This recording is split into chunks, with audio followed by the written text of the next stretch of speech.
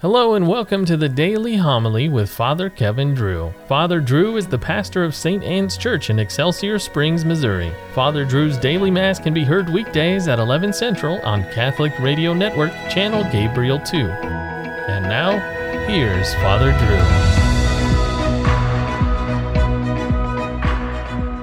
Drew. A reading from the first book of Kings. The Queen of Sheba, having heard of Solomon's fame, came to test him with subtle questions. She arrived in Jerusalem with a very numerous retinue, and with camels bearing spices, a large amount of gold, and precious stones. She came to Solomon and questioned him on every subject in which she was interested.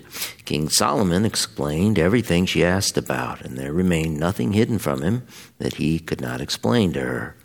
When the Queen of Sheba witnessed Solomon's great wisdom, the palace he had built, the food at his table, the seating of his ministers, the attendance and garb of his waiters, his banquet service, and the burnt offerings he offered in the temple of the Lord, she was breathless. "The report I heard in my country about your deeds and your wisdom is true," she told the king. "Though I did not believe the report until I came and saw with my own eyes, I have discovered they were not telling me the half. Your wisdom and prosperity surpass the report I heard. Blessed are your men, blessed these servants of yours who stand before you always and listen to your wisdom. Blessed be the Lord your God, whom it is pleased to place you on the throne of Israel. In his enduring love for Israel, the Lord has made you king to carry out judgment and justice." And then she gave the king 120 gold talents, a very large quantity of spices and precious stones. Never again did anyone bring such an abundance of spices as the Queen of Sheba gave to King Solomon. The word of the Lord. The mouth of the just murmurs wisdom. Commit to the Lord your way, trust in him, and he will act. He will make justice dawn for you like the light. Bright as the noonday shall be your vindication. The mouth of the just man tells of wisdom, and his tongue utters what is right. The law of his God is in his heart, and his steps do not falter. The salvation of the just is from the Lord. He is their refuge in time of distress. And the Lord helps them and delivers them. He delivers them from the wicked and saves them because they take refuge in him. The Lord be with you. Reading from the Holy Gospel according to Mark. Jesus summoned the crowd again and said to them, "Hear me, all of you, and understand. Nothing that enters one from outside can defile that person, but the things that come out from within are what defile." When he got home, away from the crowd, his disciples questioned him about the parable. He said to them, "Are even you likewise without understanding? Do you not realize that everything that goes into a person from outside cannot defile, since it enters not the heart, but the stomach, and passes out into the latrine? Thus he declared all foods clean.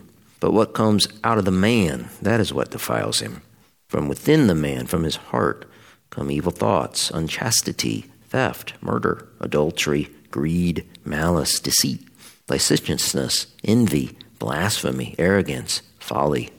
All these evils come from within, and they defile." The Gospel of the Lord. Blessed be the Lord your God, whom it is pleased to place you on the throne of Israel.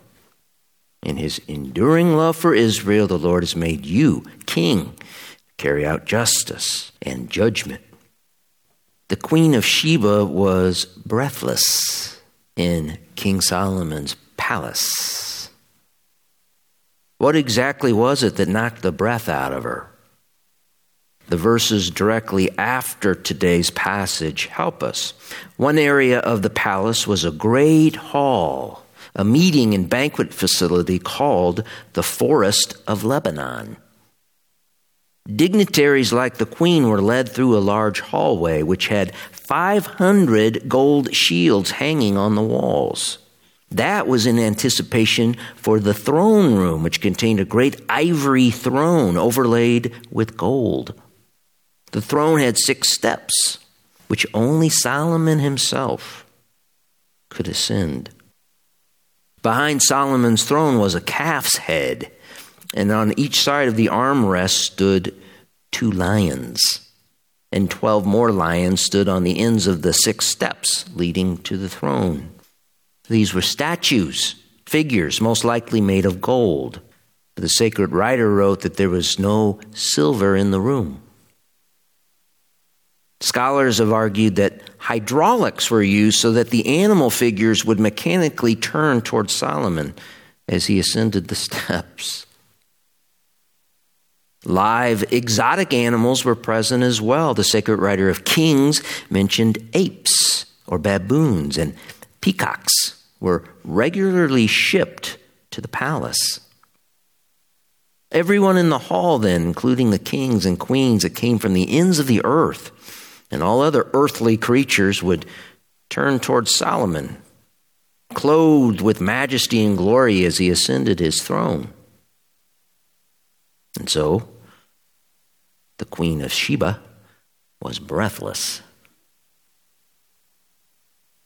Something we should understand, something that has been lost on most Catholics in our sad modern day, is that the book of Kings is not so much about King Solomon as it is Jesus Christ. The gold lions on Solomon's steps were figures for lions, and Solomon was a figure for Christ. Solomon and Solomon alone in all his glory ascended the steps to his throne. And on Good Friday, Christ and Christ alone in all his glory ascended his throne to hang on it. That thought should knock the breath out of us. Christ hung naked on the cross, where he was breathless. He could not breathe. But he is not naked anymore. No, he is clothed with majesty and glory on his throne in heaven. That is why our Catholic church buildings traditionally lifted our hearts and minds heavenward to help us enter into the mystery of our redemption.